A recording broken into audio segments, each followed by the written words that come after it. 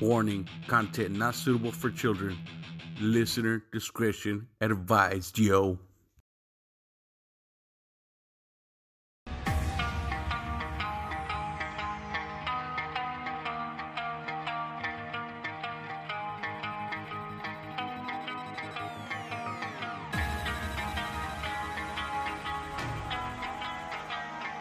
Screaming Chewy Show, your source of entertainment and overall fuckery.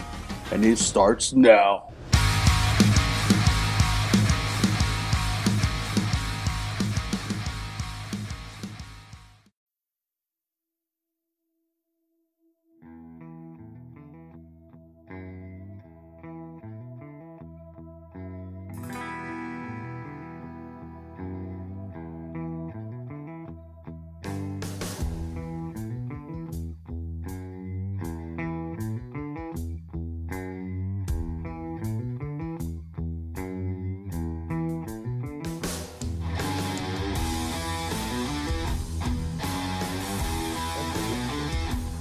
Hey everyone, welcome back to another exciting episode of Screaming Chewy Show. I'd like to welcome a very special guest, actor Larry Hankin. Okay, wait a minute. I'm going to hang up this phone. I'm going to shut off my phone. Okay. Okay, there you go. Hey, how you doing? Okay, I just got a phone call just in the middle of my introduction, my great introduction. but the hell with the phone, man. I'm with Chewy. Okay.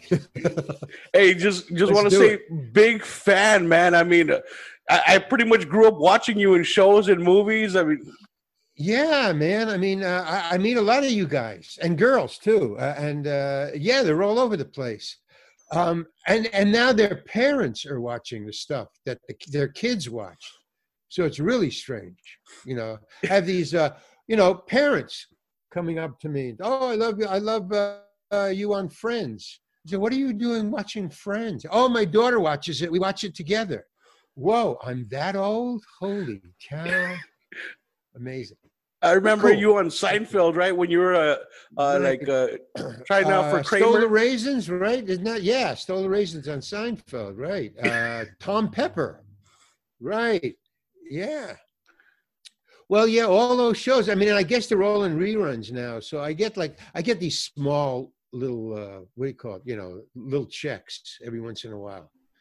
But it's cool. It's all cool. Also, they still pay you for the reruns? Oh, yeah, yeah. I mean, not anywhere near what you get as a salary, but it's fine. You get a couple of bucks here and a couple of bucks there. At one time I was getting a check for 2 cents from Disney. That's crazy. Yeah, no. So I wouldn't cash them. So I get, it was some rerun of some Disney thing I did back in the 60s. God even knows what that was. But I would get a little check from Walt Disney, and always had a little Mickey Mouse, with the sum amount, little Mickey Mouse going like this. The sum is 2 cents, and so I wouldn't cash them, and I would save them up. I had a lot of them, but the reason that I was not cashing them was because it screws up their bookkeeping. 2 cents here and 2 cents there and 2 cents, and it just doesn't add up. They don't have because I never cashed them, so they don't know. So I was just doing it just to fuck with them. 2 cents at a time, but it adds up, man. The corporations, I love it, man. Sticking it to them. Just, any way that I can just, screw with them a little. They're all 2 cents at a time. Trying to add it up. What the fuck's going on? Yeah, right. And then finally they stopped issuing 2 cent checks. They just stopped it. I guess there was a lot of people doing it. It couldn't just been only me, but they stopped it, so they don't issue them anymore. I missed them. I missed those little Mickey Mouse things presenting me with 2 cents. Like it's a huge number. Hey. Yeah. Well, anyway. And I'm also a huge fan of Breaking Bad, man. And oh yeah. Well, me too. I mean, see, that's the thing.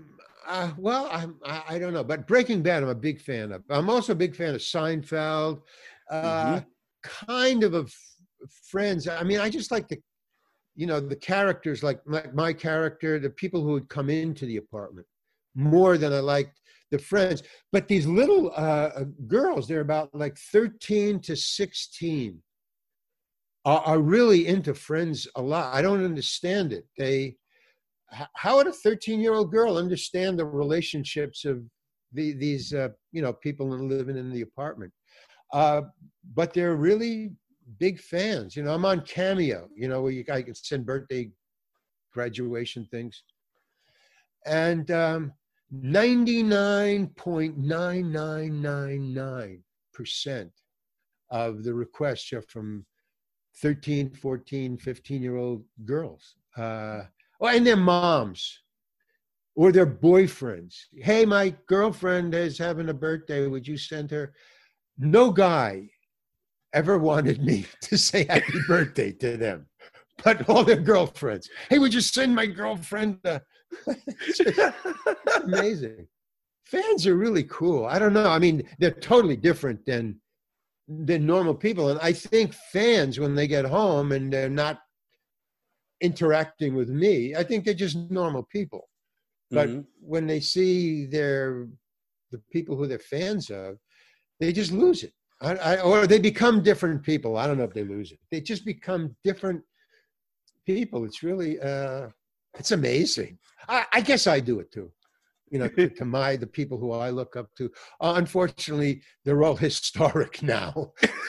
So, I can't really get too excited, about Picasso or, something like that. Okay. Yeah. Oh like man, Picasso. old school. But, I like I don't it. send them letters or anything like that, or ask Picasso to wish me a happy birthday. I don't do that. But okay, cool. Or Bryan Cranston or Marlon Brando or all the big But so I'm very interested in fans.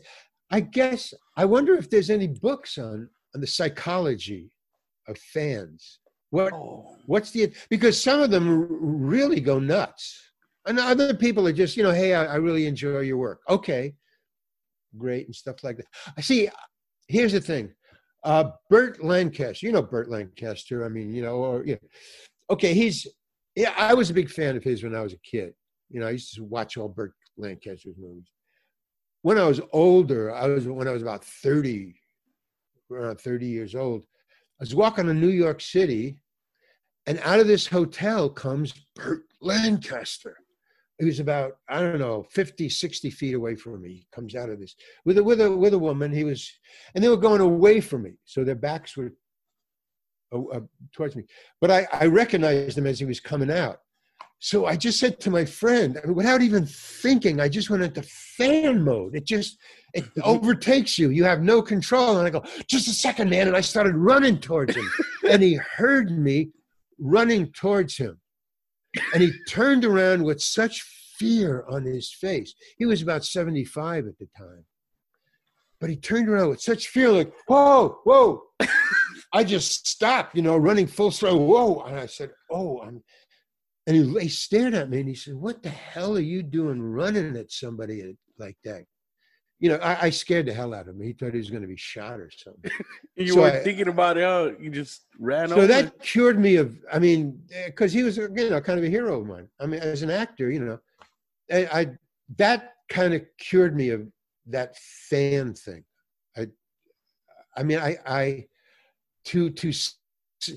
To scare a hero of mine, it was just so rude. So that and that's why calm down. It's just okay. But since I did it, I know what that is. You have no control. It's really really crazy. Just impulse, right? It's an impulse thing, but the look on his face cured me. It really did. That's pretty funny. I don't want to do that to anybody. And also, another thing. I was walking in New York. I used to live in New York. you know, my 19, when I was 19 and 20 and stuff. And I used to walk at night. I used to write with my friends, you know, but late at night after, because I'd be doing the stand-up, you know, open mic nights and stuff like that. So still like, so, and I like to walk in New York at night. Well, back in the day, I don't know about now, just for crime things. So I'd walk maybe 10, 20 blocks at a time. It was like nothing, you know, just to go see a friend. So I was walking from 45th Street to like 23rd Street or something. I was walking, and well, it's about, you know, 11 o'clock, 12 o'clock, maybe 1 o'clock in the morning. And I'm walking, and I wanted to cut across from 6th Street to from 8th Street to 6th Street. So I was going cross town, and I come to this alley. And I go, oh, and I look down this alley. Oh, okay, I'll just cut across here. And I'm walking down this dark alley in the, you know, middle of the night. And I'm thinking to myself, you know, it's New York. This is a dark alley. This is the kind of alley where you get mugged in if you're not lucky. Why am I doing this? I kept on walking. And I'm going, why am I doing this? You know, because I have a right. I'm an American. You know, I have a right to walk in a dark alley if I want. I mean, you know, I have a right. I'm walking, and then the other end of the alley, I see a guy walking the alley. And he's walking on my side of the street. Yeah.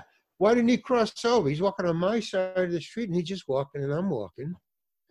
And I'm thinking, you know, this is the kind of thing where this is a mugging is about to happen to me. And I'm saying, I don't care. I have a right to fucking walk. And I'm schizophrenic. I'm saying, that's crazy, Larry. And I say, yeah, but I got a right. And I'm walking, and finally, you know, like logic and sense starts to, and as he's getting closer and closer, I say, okay, all right, look, I'm going to take 10 more steps. And if he doesn't cross over, I'm at least going to cross over. I mean, I don't care if he thinks I'm chicken. I don't want to get beat up. I mean, it's just that simple. So I go, okay, 1, 2, 3, 4, 5, and he crosses over to the other side of the street. And I said, oh, I'm the guy they're afraid of. Oh, I'm 6'4". Oh, screw you people. Yeah. So that was a very interesting psychological rejuggling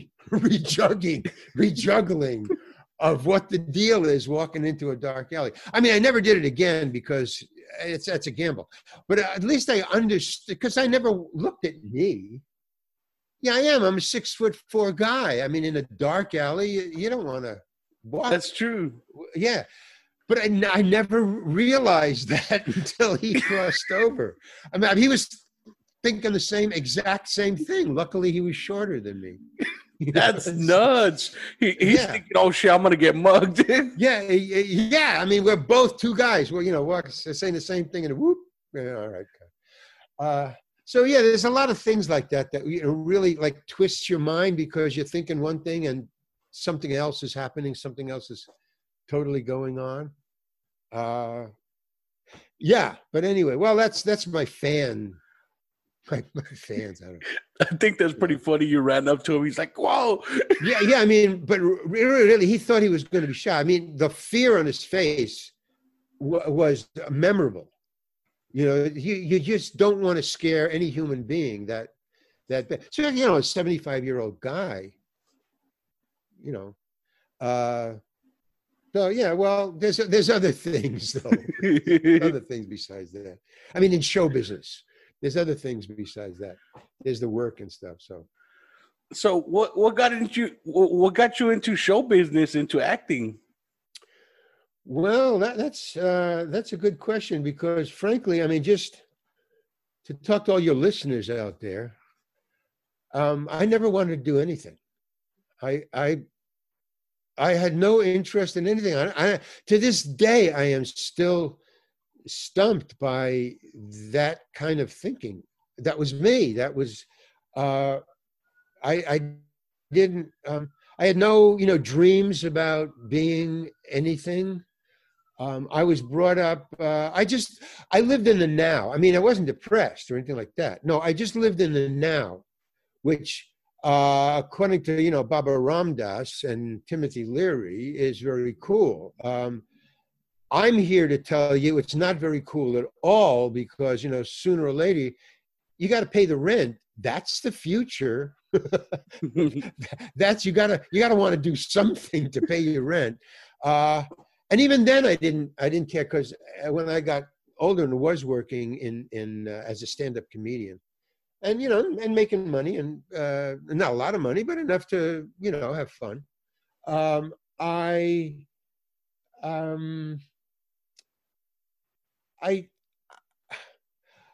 I was evicted from my house for not a reason of not being able to pay the rent. I was evicted because I didn't tell the landlord. I was living on a houseboat, a little scow. I mean, it wasn't what you think of when you think of a houseboat. This is in San Francisco when I was in the committee, when I was starting to get into show business, auditioning. Well, maybe I can do show business. I'm a funny guy. I was a funny guy in high school. I won, funniest guy in high school 2 years in a row. Nice. So I thought, yeah, nice. But it didn't make me want to be a comedian or anything. I just, that's great. Thank you. So when I graduated, I went to Greenwich Village when I graduated college. I went as industrial design because it was art. And I make paintings. Like, see that painting back there? That's my painting, that painting. Oh, damn. Yeah. So I got if you go to my website, thereallarryhankin.com, you will see 44 of paintings like that. That's another painting, but you can't see it because of light there. But I have them, there's 44. They're all kinds of dogs and cats and birds and women and men and pastoral, and it's just a bunch of paintings. So I'm having them put on that, like that. They're all being put, like your T-shirt. I'm having them all put on T-shirts. Oh, that's going to be on a T-shirt. You know what what the title of that is? Hood in the Hood in the Hood. Cool. I like that. I like that title. Put it on a hoodie. Hood in the hood. Yeah. It's a hood in the hood. Okay. So, they'll be on T-shirts and stuff like that. I have one around. I should have brought it. I'll just show you up. Okay, anyway. So I graduated high school with actually Carl Gottlieb. Carl Gottlieb wrote Jaws. Everybody's seen Jaws. Oh, yeah. I went to college with him. And he would just want to be a writer. That was all. We hung out. And then I had studied industrial design, and I was an A student, but I really didn't. I mean, I did it because my parents wanted me to go to college, but I didn't want to go to college. But I didn't know what I wanted to do, so I had no choice, really. I mean, it's just, it's college, or what do you want to do with your life? Nothing, I was just hanging. I would just, just to get into it. I come from a very uneducated. I mean, they were all educated. They went to high school and, public school. They were educated in that they could hold a job. But my parents were against education, basically. I mean, there's no books in the house. I read comic books, and that was it. So there was no reason, and they never, I didn't like my father. I mean, we didn't get along at all. My mom was really nice, but she would stick up for my father. So that was a wash. So in other words, there was no input to make me want to do stuff. I couldn't see my father working. My mom was just a housewife, So there was no impetus. So I just wanted to I just hang, So when I went to college because my parents wanted me to, even though it was very expensive for them. They couldn't afford it. I had to get a scholarship, But so I was an A student because I like to draw. Well, you can see, That's fucking awesome. That's why I went, But I graduated, and then my best friend was Carl Gottlieb, and he was in the journalism school, and I was in the art school, part of industrial design. So then when I graduated, I was supposed to go to Detroit and design cars, future cars, Wow. which would have been a kind of a good gig. And right out of college in them days, my starting salary was $75,000 a year. Wow. Whoa. Yeah, man. 1959, 60. Wow. Whoa. Are you kidding? And Carl said to me, because he wanted to be a writer. That's all he wanted to do. He wanted to write screenplays. That's all he wanted to do. He said, look, I'm graduating. We're both graduating. And he said, I'm going to Greenwich Village, and I'm going to just look for a job writing on on a paper, any kind of paper. Even one of these neighborhood papers, it only, maybe 50,000 readers or 10,000. I'm going to Greenwich Village. Why don't you come with me? We'll be roommates. And I said, yeah, great. And so I just told Detroit, nah. And I went and I starved, man, for a year in Greenwich Village. And I loved it. I loved it. I was working in a bar, cleaning the duck boards behind the bar, from 2 a.m. to 6 a.m. Ouch. They locked me in. After last call, I would get there about 2 o'clock, 5 minutes to 2. And they'd clear the place out. They would lock me in so I couldn't get out. And I would clean, I would clean the bar, I'd clean the duck boards. If I see another peanut shell, I don't want to see another peanut shell as long as I live. So I would clean the bar. And then the chef, it was like a bar and grill. And so the chef would come in and he would open the door and let me out. And the way I would feed myself, because I was making, I think the rent was, maybe $175 a month. I mean, it was just ridiculous. And I was making half the rent. I think I was working three nights a week or something. I have no idea how I got by, but I had a key to the storeroom of the restaurant part of the bar and grill. So each night I would go in, I would wear a raincoat. The Marx Brothers? Mm-hmm. The Marx Brothers. Harpo Marx always wore a raincoat, and he always would steal stuff and put the thing, every time you open his things, all the spoons would drop out and stuff. Yeah. Well, that's why I wore the raincoat, because of Harpo Marx, because I was going to the cupboard there, and I would steal cans of food. Not too many cans. Cans were bad because they were bulky. They bulged in your pockets, in my raincoat pockets. So I would, anything flat. Every once in a while, I'd steal one can of beans or vegetables and stuff. But mainly anything flat, like bacon. A side of bacon is flat. It's about like that, And then I would shove it in my belt in the back, And so it was flat, and I would walk out when the chef came to open up the front door. There was just one door. He would open it up, and I would stand right by the door. I would wait for him because I didn't want to talk to him. I didn't want to. I was full of food. I didn't want him to catch focused. Yeah, right. So I would stand by the door, and as soon as the door opened, I would, oh, hi, Jeff, how you doing? Yeah, okay, good night. Boom, and I would be out. I would be gone.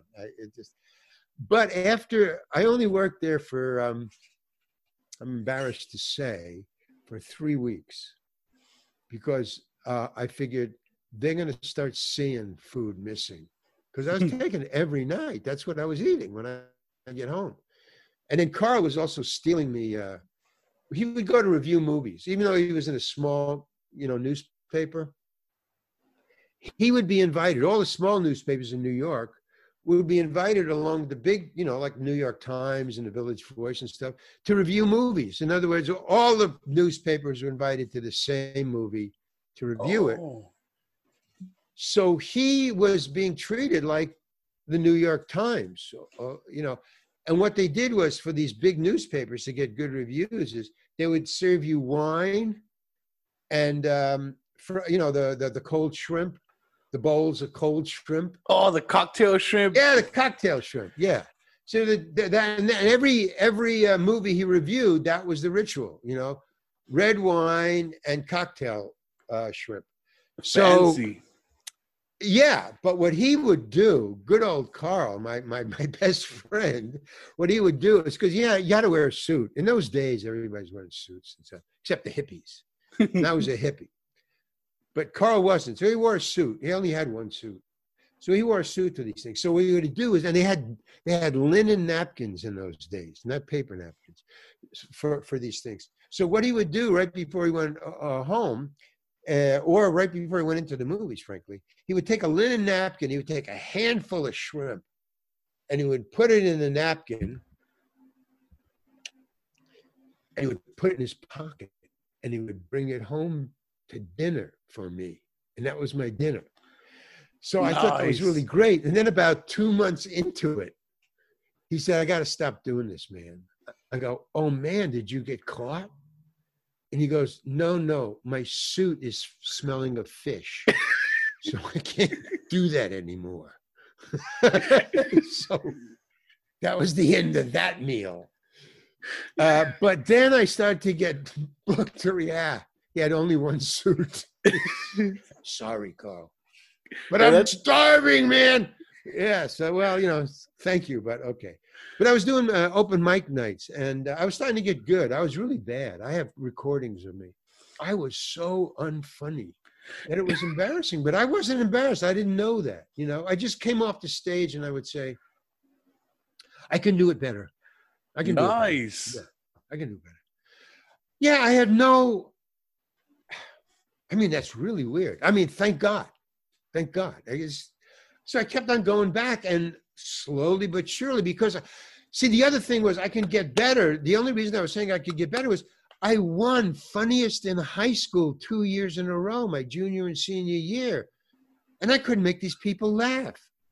And I couldn't figure it out. Well, listen, being on stage with a microphone is not like hanging with your friends and just, bullshitting back and forth and you're giggling over, you saw up the dress of some girl. They don't get that kind of humor, man. Right. What the hell is with these people? Uptowners, so tough crowd, huh? yeah, right. So, but I started to learn, and lo and behold, I started to go, oh, I see, it's different. Okay. But I didn't write. I didn't know how to write a joke. I knew how to write, but I knew, the setup and the punchline. I couldn't. It didn't, because I was just talking. It wasn't jokes. It was just conversational laughter. Blah blah blah. So one of these days, I just kept on getting back, and then 6 months later, I was opening for Woody Allen. Damn. Oh, nice learning curve. Hey, okay. So I did, I learned, but I'm very slow. If you would try to teach me something right now, you would think I was an idiot. Yeah, by the questions, well, what do you mean? Could you tell me that again? Now do that. Let me watch you. Let me see, or whatever you were doing. And a lot of people get like, come on, man. But when I get it, I'll probably do it better than you. That's just conversational. I don't know if I really would. But you get it down. I would get it down. I would get it down. So you wouldn't know that I started off with, he was like, couldn't learn. I have a learning disability. I've had it since I was a kid. The weird thing is that, so anyway, I don't know where I were. I'm just going all around in this story. But anyway, I was opening for Woody Allen, and that's how I got into show business. And then from Woody Allen, then I got his manager, and then I started to get into Richard Pryor and Lenny Bruce and George Carlin territory there. Oh my God! I wasn't prepared for it. Now, those guys had been doing it, so they saw the anger coming at them in small doses, and as they get more powerful, they got more powerful, but they were always managing it. They could always manage it because they were keeping up with it. And then, so they were out there doing this stuff, and then here comes Hankin doing the same stuff, and I wasn't even getting high yet. That was later. Oh, damn. So that was later. But then, so it became an insult to me. I knew Lenny was getting high, and the cops were killing him for it. And I knew, those guys are, doing smoking weed and stuff like that. I didn't, for some reason, I didn't need it, or I didn't want to do it. But I was always around it. I mean, it just never happened in front of me. Like nobody ever smoked a joint and said, here. For years, because they figured, nah, he doesn't do it. Forget it. It's a waste. Well, which I guess was true. So I was into their territory without being prepared for the blowback. So I was being pulled off the stage by police, by phalanxes of police, 10, 20 police at one point down in Washington University in St. Louis, Missouri. 20 cops pulled me off an arena show of the Love and Spoonful. Holy shit. So, and I was not prepared for that, man. The Love and Spoonful said, no, keep talking. They wanted a riot. Because the kids were rioting too. And I'm yelling back at them because I was, talking about sex and drugs and rock and roll. The good stuff. In the 60s. The good stuff. And, or as John Lewis, the famous John Lewis said, I was getting into good trouble. But the audience, this college audience that the Love and Spoonful were playing for, big arena, they were booing me for talking about, for talking about sex, drugs, and rock and roll. And, I was cursing. I was saying, can I curse on this show? Oh, fuck yeah. Well, I mean, some shows, podcasts, no, you can't do it. Even today. But I was saying, fuck and all those words, or, the George Carlin 7 words. Oh, yeah. And I was talking about, penises and breasts, and I was talking about drugs, and I was talking about just whatever whatever Lenny and Richard was talking about, I was. So they started to take off, in these arenas, in these old auditoriums. Those wooden armrests, you can knock them off. You can hit them from behind. They slide off. You got a piece of wood in your hand. The first 2 rows of this arena show of college students were throwing these. Get the fuck off the stage. Oh. They're pulling the armrests off and throwing them at me. Oh, my God. Boom, boom. And I'm going, wait a minute. And I'm yelling back at them. I thought you were college kids. What happened to sex, drugs, rock and roll? Get off the stage. And then I see no girls were throwing any, just guys. Maybe they were too heavy. I don't know. But no girls were throwing any. And then I see in the back, because they have the lights on now. Because now it's like kind of a rumbling riot. So they put the lights on. And the Love and Spoonful and the wings going, keep going. Because they wanted the riot. And I'm going, no. And then I see way in the back, the guys in the back 2 or 3 or 4 rows are pulling their armrests off and passing them down to the guys in the front because they no more armrests. So they had ammunition, man, coming down. Passing the ammo? Yeah, passing the ammo down. Caissons of ammunition coming down. And then I see a phalanx of 10 cops on each side on the wall aisles marching down, and I just stood there in awe. Go, holy cow, what's going on? And they march up onto the stage and they grab me by both arms. I wasn't doing anything. I mean, I was just dumbstruck. I was just standing there thinking, what are you guys doing here? And they come in and they just very gently, they were just doing their jobs. I mean, I got to give these particular cops back and say, they weren't angry. They were just doing their job. Somebody had called them saying, and there's a quote, there's a filthy-mouthed comedian on the stage.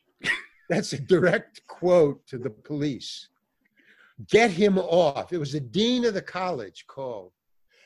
So they came up and they just, they're doing their job. Well, this guy, I was just an ordinary guy to them, dressed like a hippie. And they just, where are we going? He said, just off stage. And they took me off stage and he left me off stage. And I said, and then the 18 other cops split. All right, we did a good job. Cool. We got him off this. We got this filthy mouth comedian off the stage. Now let's leave them alone backstage because we did our job. So they leave, and then there's two cops just standing there, just next to me. And I'm going, well, why are you guys here now? What's going on? And he says, we have to guard you until the Loving Spoonful start playing so you don't run out and start doing your act again. So I said, oh, okay. So we just stood there, the three of us, I don't know if we had any conversation, but we, there was basically three guys standing backstage. Two guys were in uniforms and one guy looked like a hippie, but that was all that was going on. And then the band, they had to get set up real fast because I did a 20-minute to a half-hour act, and they stopped me 15 minutes into it. So there's 15 minutes where they didn't know what was going on. So I had to stand there for like 15 minutes while they set up the band. They wouldn't leave. I said, no, I'll stand here, man. I'm not going to go on. They're putting up. No, we got to stand here until the band starts playing. Okay. So then the band starts playing. They're like, well, goodbye. They just left. Not like today. Right. It would have been very like Portland. I gotta say. For sure. So, but okay. And then the Loving Spoonful, went on. They said, no, man, you should have went on. You should have kept going. Yeah, right. Okay. So they go on, they play, they did, oh yeah, everything is rock and roll. Now it's sex, drugs, rock and roll, because what a great day. And sex, drugs, and rock and roll. Okay. So so now the next gig, so now we're thinking, and there's a huddle after the show about what do we do with Hankin? I mean, now we got a liability on our hands. Now there's going to be cops at every show, and then they're going to pull them off. Oh, man. So we fly up to Northwestern University. I think it's in either Michigan or Wisconsin, Northwestern. And we get to the hotel. We fly in. We get a bus. We go to the hotel. We check in. And as we're walking to the elevators to go to our rooms, there's five of us. There's the four Loving Spoonful, two managers, and me. We're all walking to the elevator, and three people get in our way. The three people are a priest, a police sergeant or captain, and the dean of the college. Uh-oh. Sounds like trouble. Yeah, those weren't fans. They're not fans. They're not Loving Spoonful fans. They're not my fans. You can tell by what they're wearing. So they go, we want to, is this the Loving Spoonful party? So the man in the suit, the dean. Yeah. Is there a Larry Hankin here? And then the two managers come forward and they put us behind, they go, what's going on? What do you want to know Larry Hankin for? Well, we have a report, the dean says. And then the priests and the cops are just standing there like this because they got an agenda. And they're just standing there waiting for their turn. And the dean says, we have a report that there's a filthy-mouthed comedian on stage traveling with the Loving Spoonful. So the two managers just turn their backs on these three guys, say to us, go up to the room, go into his, and they didn't say my name. They said, go into his room, stay there, lock the door, and don't let anybody in except us. And then he turns back to them, and we go into the elevator. So we're thinking, wow, what the hell's going on, man? Holy cow. Go up to the room, lock the door, and we're just sitting, now we got to wait. About a half hour later, we get a knock on the door, Who is it? It's the managers. Okay, come in. What's going on? Oh, and the Loving Spoonful, while we're there, the Loving Spoonful and me, we were talking about what we're going to do, how we're going to do this. So, well, you got to do your act, man. You got to do your act. And well, no, man, we need the time and stuff. And I mean, why just get pulled off the stage? Why don't you just clean it up? And I'm going, well, yeah, but if I clean it up, I mean, there's nothing to clean up. I'm just talking. In other words, I say fuck and shit in the middle of wherever I am. I mean, I'm talking. There's nothing written down. It's a set piece I have in my head, but it's like loose. I don't know. It'd be kind of hard. And then there's not enough time. It'll cut my show down to about 15 minutes. So finally I decided to do my act. Fuck it, And then they said, yeah, go ahead, do the act. So we opened up the show, and then, Larry Hankin. I come out, I did my entire show, laughter, applause, nothing. Like Washington, D.C., Washington University never happened. It was like an ordinary show. So, sex, drugs, and rock and roll. Killed it. I mean, that's ridiculous, but that was what the 60s were like. I mean, that was the yin and the yang of it. And of course, nobody was actually busted because I didn't have any drugs because I wasn't doing drugs yet, So show business is really weird. It's not, just what you see on television or when you go to a nightclub. I've gone to a nightclub opening for the Kingston Trio, which is a nightclub. Now, it's not an arena. So everybody's, it's a Tony Bistro. Everybody's cool and uptown. And it was a very high class nightclub. It was number 1 Fifth Avenue, it was called. Classy place, right? Number 1 Fifth Avenue. So that was my first, well, anyway. I get on, and I'm opening for the Kingston Trio, and I'm in the middle of my act. So in a nightclub, the stage is only that high because, it's a bandstand, it's a little thing, and then there's a dance floor. There's a big dance floor. And then the tables are behind there. So you can't see, it's black. You can kind of see when you're standing on stage with a microphone, lights are in your eyes. It's black out there. You can't see anything beyond the dance floor, and then it gets black. So I'm standing up there, I'm doing, and I knew before I went on that it was a very slow night. Oh, it was Jack's it was in Boston. Before I went on, there was a snowstorm outside. So there wasn't very many people there. So I wasn't very worried. It was the Kingston Trio. Okay, I get on my stage, I'm doing my stuff. And out of the darkness, I'm on the stage for about 4 minutes tops, maybe 5. A guy comes out of the darkness. He was dressed in a suit, but he looked like a lumberjack. I mean, he was very tough. He was as tall as me or taller than me. So that's a sign. Somebody has to leave. One of you two has to leave. Like in a dark alley. Exactly. One of you two gentlemen shouldn't be here. So this guy comes at me in a suit like a lumberjack, and he's got an upside down beer bottle in his hand. And he says, get the fuck off the stage. Holy shit. Whoa. I go, right. And I just get off the stage. I know what to do in various situations.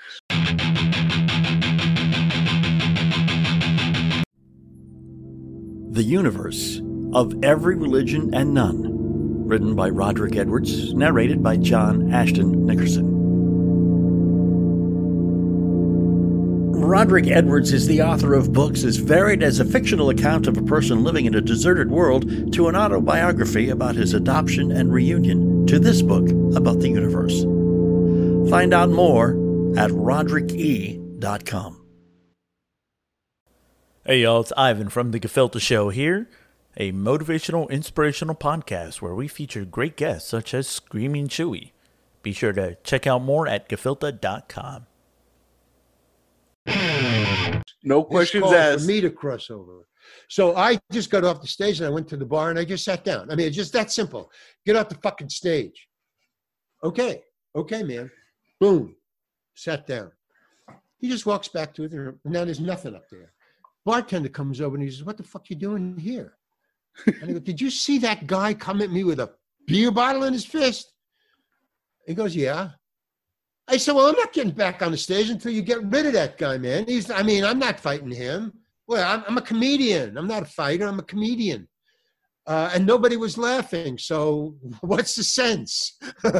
So he says, no, the Kingston Trio doesn't come on for 10 more minutes. You got 10 more minutes to get out there. I said, I'm not getting out there until you get that guy out of here or talk to him or something. Where's the bouncer? I'm the bouncer, he says. Oh, shit. Back out on the stage. Yeah, get back on the stage or you're not getting paid. I said, I'm not getting paid because I'm not getting out on stage. He says, you're fired. I said, okay. And I just walked out of the club. Fuck you. Walked out of the club. I get outside. It's a fucking blizzard out there, man. So I got to walk in. Can I use your phone? I got to call a cab. I'm going to the airport. So, all of a sudden, I'm just some guy coming in out of the storm. I don't know anything about what's going on here. So, I called my manager and I said, look, I can't do this. The cops are pulling me off the stage. A guy just came at me with a beer bottle. I'm a middle-class Jewish kid. I'm in this for fun. I'm certainly not in this for money. I just like to make people laugh, And they're not laughing and I'm not having any fun. So what's the point of all this? And I'm not making a lot of money. So what's the point of all this? So he said, now this is Woody Allen's manager. See, and I'm also in the back of my mind, Woody Allen is now on television. He's doing the Ed Sullivan show or something. So he's moving up. Oh, damn. So I'm kind of bitching about that in the back of my mind. I'm thinking, I'm out here in the boonies and he's doing television. What's going on? And he said, Larry, Woody has television material. You can't say fuck and penis on television back then. He said, that's crazy. So you get television material and I'll put you on. But, you want to do sex, drugs, and rock and roll? Fine. Then join Second City. They own the theater. They're doing the same thing as Richie and Lenny, but they own the theater. So I said, thank you. So I went and I auditioned for Second City and I got in. And that started me in the acting thing. So then from there, a couple of us, after about 6 months, we went to San Francisco. 6 of us broke off. A couple of us, I had just joined, and then the director and one other actor had been in the company. They split, and they brought a couple of other people with them who were in the classes of Second City, that they were really good. And we all went out to San Francisco and started the committee, which was Second City, not light, Second City #2. And we were just as good as them. We were always compared in newspapers. Oh, hey, they got a Second City out in California. It's called the committee. They're really great. The great thing about that was that we were just a plane ride away, a half-hour plane ride from LA, from Hollywood. Nice. Now nobody from Hollywood would fly to Chicago. It's just too long. It's too expensive. It's ridiculous. But for a half-hour plane flight, they could fly up for $30 round trip. Fly up to San Francisco, watch a show, stay overnight, tour San Francisco, and then go back home. It's a great weekend. Very cheap. Only the hotel, $30 for the plane flight. And they see, okay, so my point being that if we went down as actors to Hollywood and try to get managers or agents or auditions, who the fuck are you? You're from San Francisco. We got people from LA who can't get in here. Get out of here. But because we were a hit show in San Francisco, the heavy hitters, the people who you can't get in to see, the people with green light, they were flying up and watching us. And we were getting seen by the biggest people. Wow. So all of us were being flown down and doing shows and flying back. And, and because it was an improv show, you could leave. We all weren't going at once. It was like one guy would go 1 week, maybe one guy another week. Or a girl would go down. But because it was improv, I would just step into your role or you would step into mine. So you would improvise it a little different. Who cares? It's improv. And because you were good and knew my part anyway, you could do my part or the way you wanted to. So you loved it if I left. Hey, I'm going to do Hankin's thing. Or I loved it if you left. Hey, I'm going to be in his scene. One more scene in the show for me. Switch it up. Yeah. So that's what was going on until finally everybody left. I mean, because they just stayed down there. They had managers, they had agents, they were doing sitcoms, and I just wanted to improvise. I again, it was just I like where I am until people say get out of here, or I see it's just I'm okay. So finally, they were making so much money, they just kept on calling me and say, "Hey, man, you got to come down here." I mean, you're making $500 a week. We're making, $5,000 a week. I mean, come on.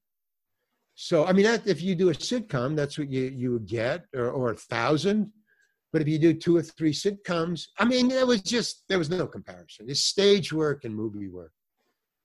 And so I just finally gave up the ghost. And because I was going down for, doing 1 week and coming back. And I finally said, okay. So I couch surfed for a while. And then finally I got an agent, Laverne, Laverne and Shirley Penny Marshall. She actually discovered me. She was the one who called the last time I went down and then stayed there, or next to last. She called and she said her people, Laverne and Shirley, the producers, called and said, call me at home. I don't know where they got my phone number, but they called me because they didn't have an agent at the time. I mean, I got rid of Jack and the Woody Allen stuff because I was in the committee. I was on the West Coast. So I said, Jack, I'll get an agent here because you're a stand-up comedian. I'm going into acting now. So I didn't have an agent or a manager. So I couch surfed for a while, and then before I couch surfed, Penny Marshall phoned me, her people, and said, Larry Hankin, you're the guy in the committee. Yeah, right. Penny Marshall saw you in the committee. She flew up and flew back, saw me in the committee. And there's a part there was a Laverne part where they went to their prom. Laverne and Shirley went to a prom, and Penny Marshall needed somebody to dance. So she saw me in the committee, and I was a tall, funny, physical actor. So she said, I want to dance with that guy, get him down here. So because I did the Laverne and Shirley show, I got a manager.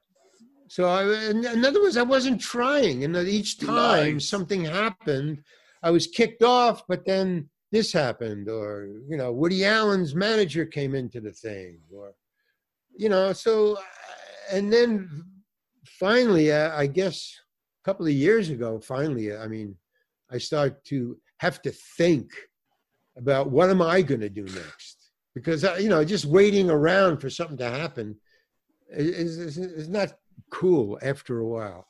After your hair turns white, it's not too cool. I can't do that no more. yeah, right. Just hang.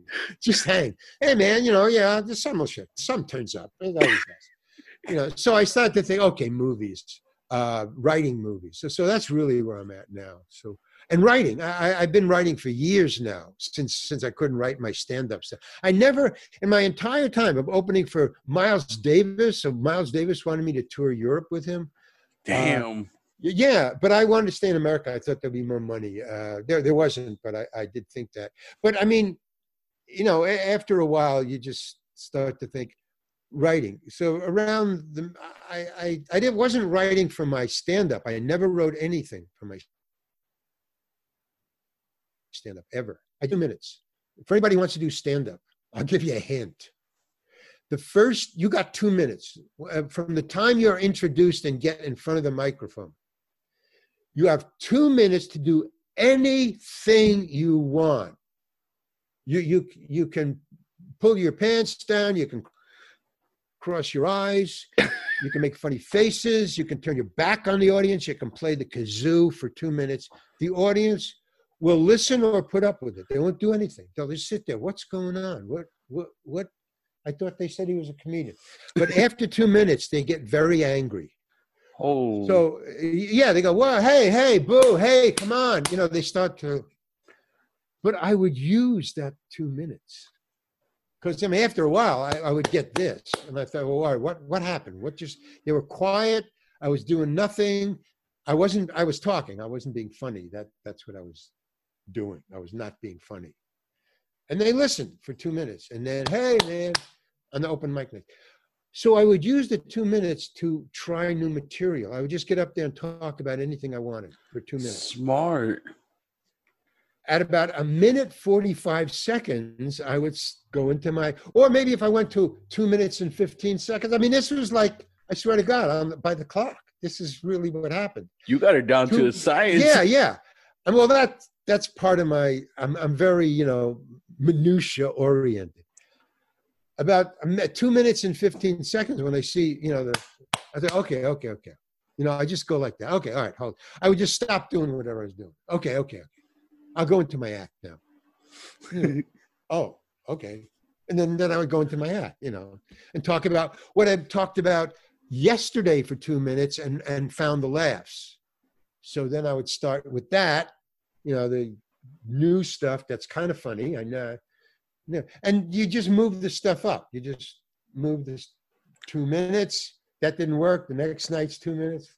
Try a different formula. And you just be this moving thing, and then so you would get these hunks, and then finally when you had a show, which was 20 minutes, then you would stop doing that for a while. You just come on with your 20 minutes and open for Woody Allen. No more experimenting. This is the big time. You just start and you got 20 minutes, so use it. So I do that. But then I was kind of stuck because I got out of the habit of the 2 minute thing. When I went back to the 2 minutes, I was still a little rocky, But there's those kind of things. But anyway, I was in show business and doing sitcoms, and that's what I'm known for now. But I'm going to go back to it. I really am. I'm going to go back to it because you're just standing there and you just, it becomes conversational. It becomes like you're hanging with your friends when you're really good. I watch HBO. All the stand-ups. When they're really good, man, they're just talking. They're flashing images. They're just throwing it out there. And they got it all down, and they know how funny they are. So it becomes conversational with the audience, and you're just winging it. It's live, and it's just you and them. There's no cameras and no people, except for the Love and Spoonful. No, stay out there. We want to riot. No, just. I didn't know you were quite a riot maker, man. Well, I didn't either, man. That was not my point, but I certainly got a lot of people angry. And I didn't understand why, because, hey, man, I'm being funny. This is funny. Don't you find this funny? I was at a talk. Well, I mean, I only did it once with the Washington University audience, where I was out there for so long under these barrage of things that I was talking to them while I was, don't you? I mean, this is funny, man. This is sex, drugs, rock and roll. What's the matter with you people? Dodging things. Yeah, no, it really was. Hey, come on. The only thing I'll give them, these rowdy students, these youngsters, was I really don't think they were trying to hit me. Because I think if they wanted to, they could have. They were going all around me, and I was ducking and dodging. But I mean, I wasn't doing it like that. Hey, man, that nearly hit me. No, I was just moving. I kept a moving target, kind of. So I don't think they were trying to hit me, which I guess I'll give them that. But if they weren't, screw you guys. But that was 30, 40 years ago, man. They're probably all down with COVID by now. Right? Very true. I mean, if you're doing that then, you're probably doing this now. So, I know you people. I know you people. You know it. You got it down. Yeah, I've seen you before, man. I've seen you. I've been through this. Been there, done this. Yeah. Wow, man, that's fucking awesome, and you're very talented, and like I said, man, I love your work, and you got anything else in the works? Anything you could talk Oh, about? well, yeah, I'm writing a screenplay for myself. I don't know if it'll ever be made, but I'm writing a screenplay. Right now, I guess the working title is A Night in the Country, One Night in the Country. It's a thriller. I mean, it's a funny thriller. It's funny. Oh, I love those. But yeah, it's kind of scary. You know, it's got tension, and I don't want to say anything too much about it because there's Mhm. a hidden there's a twist to it. Oh, I love it. So all of a sudden you go, oh wow, man, really? And, When I read it, I like it. I like it. and that's what you're writing right now? Well, I'm writing it right now. I think it'll be finished Wednesday. I'm just correcting. I'm just tweaking it and spelling errors and stuff like that right now. But I mean, then I'm going to have to go out and sell it. So I mean, it's not like a done deal. But so that, and then the real, but the basic new stuff is going to be through thereallarryhankin.com. If you go to my website, there's all my artwork. I make, with all this, $5,000 a week or $5,000 a show or all this money that I'm making. There's tons of money that I'm making. Well, made. I haven't worked. I didn't retire. I dropped out. I just couldn't take it anymore. I mean, I wanted to start saying my own words. That's really Nice. what it is. I began writing, and I'm writing the screenplay. I wrote a screenplay last year. So I was writing it, and I thought, it's really weird. I have a learning disability. I really do. It's called dyslexia and ADHD. I have both, ADHD and dyslexia. The internet killed my psyching out of dyslexia for pre-digital era. In other words, I could grow up in school and go to high school and college and be in show business and still have ADHD and dyslexia and still get by with very Wow. good marks. Because I figured either I had to study harder than everybody else, which I did because I'm a slow learner. But when I got it, it was locked. But I had to, or I would fail tests. I mean, it was that simple. So I get high marks or low marks. And then, I don't know. Well, anyway, I keep on going off on these tangents, man. Oh, it's all good, man. I love it. But when I started to write, I found, and this is really weird and I can't explain it, I can memorize my own lines, but I can't memorize yours. Wow. If you write it for me.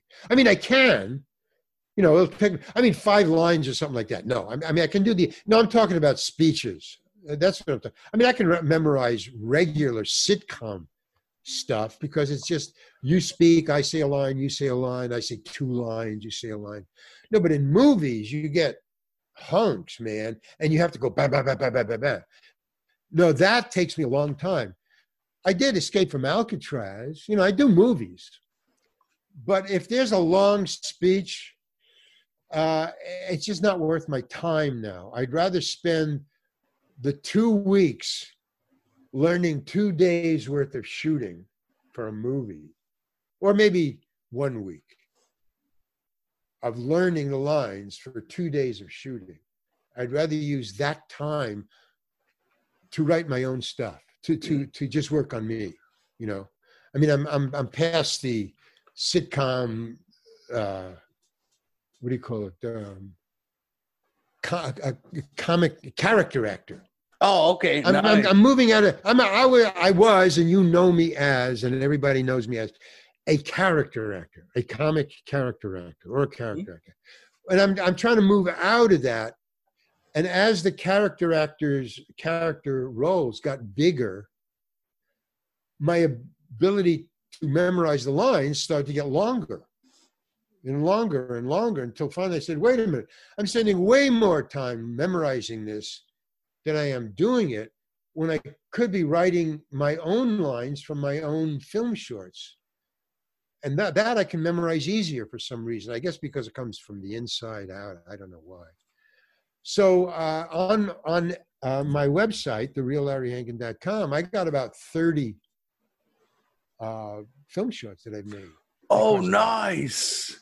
So there's some are 2 minutes, some are 3 minutes, some are 20 minutes, some are 10 minutes, some are just screeds to the audience. I mean, just, me talking just like this to the audience and not a character, just me talking to you.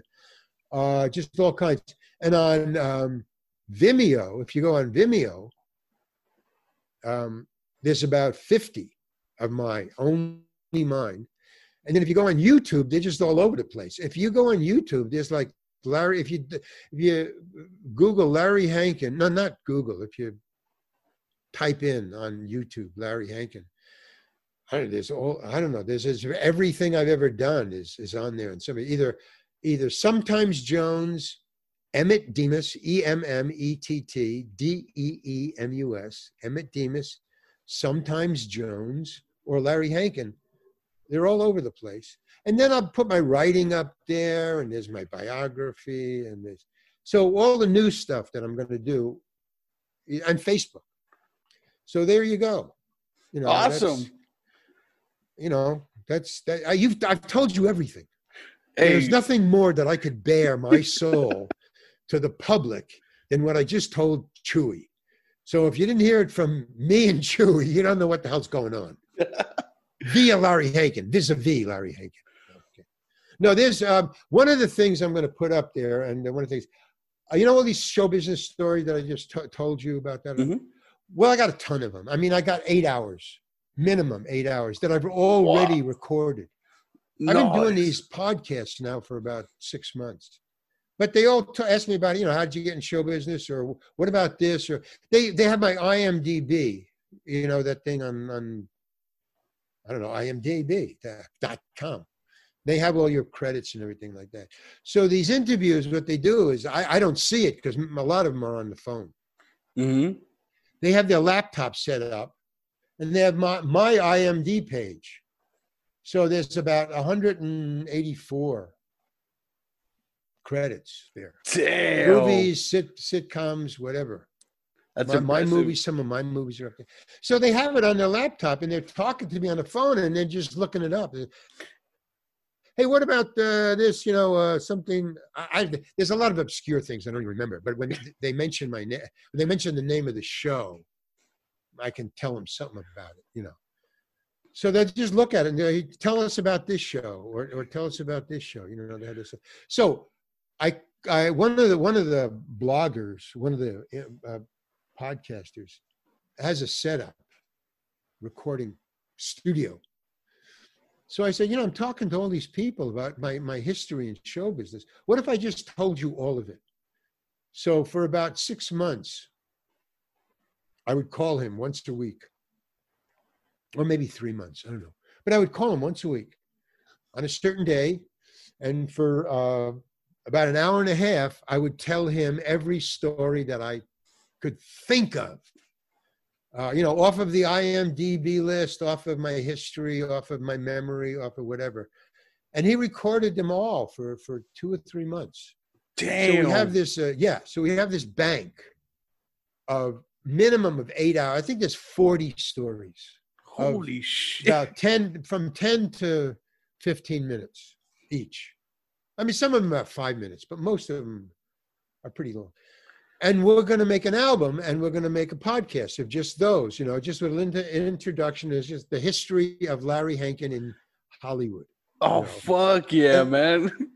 It's just the stories that I've been telling you and a lot more, So that'll be a podcast. So that's the future, but that'll be also on my website, thereallarryhankin.com. Yeah, it's really amazing. The last thing I got to say is, say again? Oh, I just said looking forward to that as well. Oh, yeah, me too. It sounds, we've got it down. We've got the 8 hours down already. Now I got to go through it. That's my next project, is going through it, putting the order together, the shows and stuff like that. So we'll announce that. The only thing I got to add, and I mentioned this before, but it really bugs the hell out of me. And it's become very right in front of me every day. I've managed to get through my life with ADHD and dyslexia. And I've managed to, you know, kind of zigzag my way through memorization and saying the wrong thing to the wrong people at the wrong time. And I've had guns put to my head and knives put to my throat. Oh, yeah. My life has been pretty heavy because of dyslexia and OCD. I get a lot of things wrong. I mistake what you said for what I think you said. And so I've said a lot of wrong things at the wrong time to the wrong people, and they didn't know it. You know, I was just having a conversation, and guns have been pulled on me and said, "You're a fucking cop. That's what you are." Fuck. Whoa, man. No. You got the wrong idea, man. You know, and then friends had to explain, no, he's not a cop, man. He's not a cop. Okay, there's one, you got time for one? There's one fast little. Oh, yeah, for sure. Since I mentioned it. Mm-hmm. Here's what that, but it happened a lot. It's happened 3 times. A friend of mine who was a really uptown guy in San Francisco, very well, but he knew a lot of underworld people. He knows all kinds of people, high people, low people, show business people. He knew me, and he likes to take us. He liked to take me. He liked me as a friend. I was about 25 and he was about 40. And he would like to take me to dinners and stuff like that and introduce me around, you know. And that was it. That was all. I got to see San Francisco and famous people through him. He had a wife, you know, but she didn't like to go out with him. So he didn't like to go to places alone. He said, "Hey, Larry, you know." So one day he takes me to this, he says, "Hey, Larry, I'm going over to a friend's house. They're having a party. I think it's his birthday. I think you'd be interested to meet the people there. So you want to come?" And he's an interesting guy too. Okay. So I said, okay. So I go, it's a house, just an apartment, a cheap apartment, you know, I mean, nothing expensive, an ordinary apartment. Walk in and the guy's at the door and he's looking he's looking tough. That's all I can say. But it was his birthday. It was his house. Had a beard. I think he might have been, I don't know. He was a white guy, I guess. I don't know. I look around in the party, and there's just a lot of mixture of people like me, like street people. And my friend, this elite guy, Gino was his name. Gino says, "Gino, you know, Gary, this is Larry's a good friend of mine. Gino, you know, this guy, you know each other. You two should get along." And I said, "Oh, hi." And I shook his hand, and he pulls his hand away, and he pulls out a .45 automatic, silver, Army 45 Colt, and he holds it to my head, boom, like this. Hold it to my head, and he says to Gino, "You fuck, you brought a cop. Why did you do that, man? Why did you do that?" And he's really serious, man. And I'm saying, "I'm not a cop, man. What's going on? What have I been brought into?" And Gino was saying, no, he's not a cop. He's my friend. This guy's a good guy, man. No, what are you talking about? And now, later, it turned out, I got out of this alive, as you can see. But later, I found out he's a drug dealer, a major drug dealer. So that's what was going on, and I had no idea about this. So he's saying, "This guy's a cop, man. Why did you bring this cop here?" And then, which is the worst, this is the worst words I've ever heard in my presence is, he's holding a gun to my head, and he's saying, "Why did you do this, man? Why did you do this?" And all I could read from what was going through his mind is, "I'm going to have to kill this guy. Why did you do that? Why did you make me kill somebody?" That's what he was saying. Oh my God. And Gino is pleading. He's saying, no, man, he's an okay guy. He's an okay guy. Have you ever seen the committee? You know, he was just grabbing for shit. Now, the committee was a theater, that was actually 2 blocks away from this guy's apartment, right at the moment. So he said, have you ever been to the committee? Have you ever been to the committee? And he goes, yeah, what about it? He said, well, he's in the committee. And the guy says, fuck, man, this guy's in the committee. He said, hey, this is a funny guy, man. Hey, this is a fun, wow, I'm sorry, man. I'm so sorry. Hey, oh, Jesus, come on in, man. Come on in, you know. Like, sorry, I was about to kill you. You're a good guy. You're a funny guy. That really happened. Oh, exactly the way that I told you. He reckoned, thank God he had been to the committee. Thank God. 2 blocks away. Yeah, I mean, but that's because, I mean, that wasn't so much the dyslexic. The thing, but it was, because between the ADHD and the dyslexia, I couldn't figure out what to say or what to do. No, I'm an actor. I say that all the time now to people. Where have I seen you? Where have I seen? Have you ever been to the committee? Have you ever seen Breaking Bad? Oh, right. Yeah, that's who you are.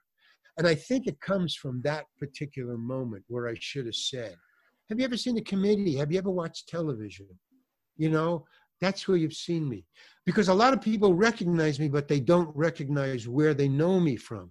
You know, I mean, in the beginning. Now, I think I've been on so long that they finally know, okay, he's a television actor. Because now they come up and they say, how, you know, where do I know you from? They say, you're an actor, right? I go, yeah. See, that's, but back then, no. Whew, no more. Anyway, that's, I mean, but I got a lot of those stories. And they're all true, man. I don't lie. I don't. Man, I had no idea you lived such a crazy life, man. Wow. Nobody loved. The only person who knows it is me. I've lived such a weird life. And it's because of the ADHD and the dyslexia. Because a lot of times, well, to finish the thought of why I got to that story was, so I managed to weave my way through life with ADHD and dyslexia, which gets me into all kinds of trouble, like I just said. But I managed to do it and still stay alive and be okay. And maybe once or twice or 3 times it happened that bad. But when digital came in and the internet came in, ADHD and dyslexia are bamboozled by it. There's too much information. What it is, doctors and me have figured it out, is my mind is going so fast that if you give me just that much, too much information, it gets scrambled. There's too much information coming in. I can't slow my mind down enough, except marijuana.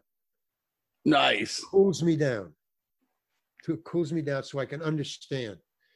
So if I have to learn something, like, you know, how to take apart my computer or play pool. I remember as a young up and coming pool hustler wannabe, if I had a beer and a half before I played anybody, I could probably beat you. Nice. The beer would just kind of mellow me up. If I had 2 beers and I was drunk, and then I couldn't win. So, I mean, that's how close it is, man. And the same thing with marijuana. If I too much and then I'm gone, you know, it's just this high hippie, you know. You know, so, but in other words, and a doctor told me, he said, there's a chemical in your system that is missing. Oh, and it happens to be in marijuana. That's great. Focus. It's a focus thing. It's focus. That the ADHD and the dyslexia are, that's what they attack, or that's what they fuck with in your brain is the focus. I can read for a little while, but then after about 20 pages, I just know too much.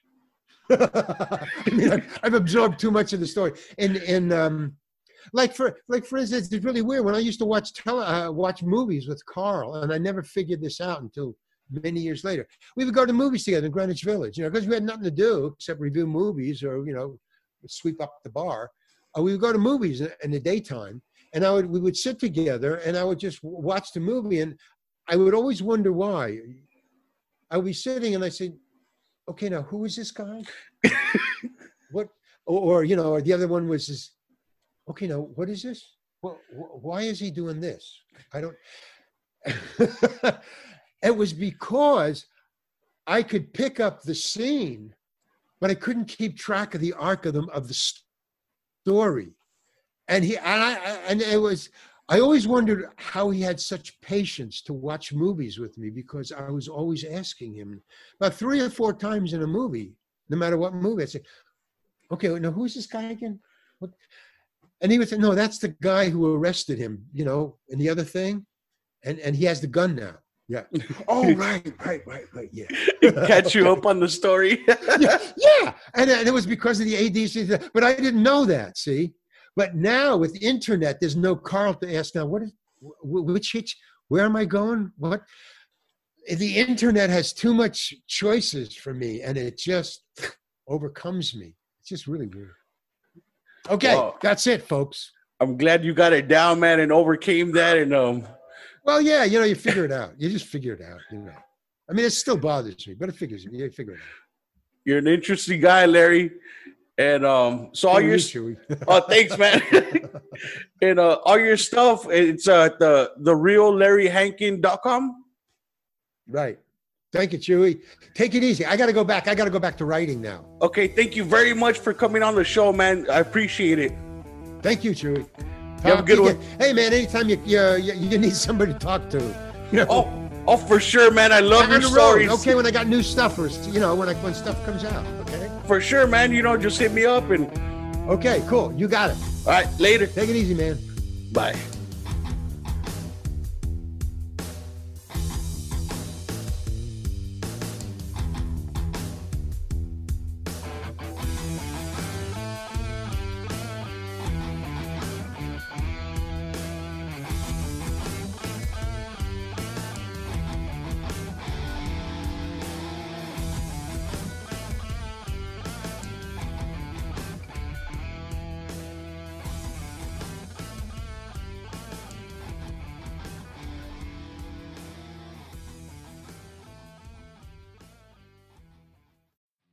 Hey everyone, thanks for tuning in. And if you'd like to support this podcast, you can find me at anchor.fm/screamingchewy@gmail.com. There'll be 3 options for a monthly subscription. First one, I believe, starts at $1 a month, yo. Yeah, $1 a month. Yeah, and if you don't want to, that's cool. You can follow me on Facebook and YouTube, Screaming Chewy Show, for some memes, some more videos, full episodes, and behind the scenes kind of deal, right? You can follow me on Twitter, Screaming Chewy. Yeah, not Screaming Chewy Show. I should probably change it. But it's just Screaming Chewy. And thanks for listening. Peace.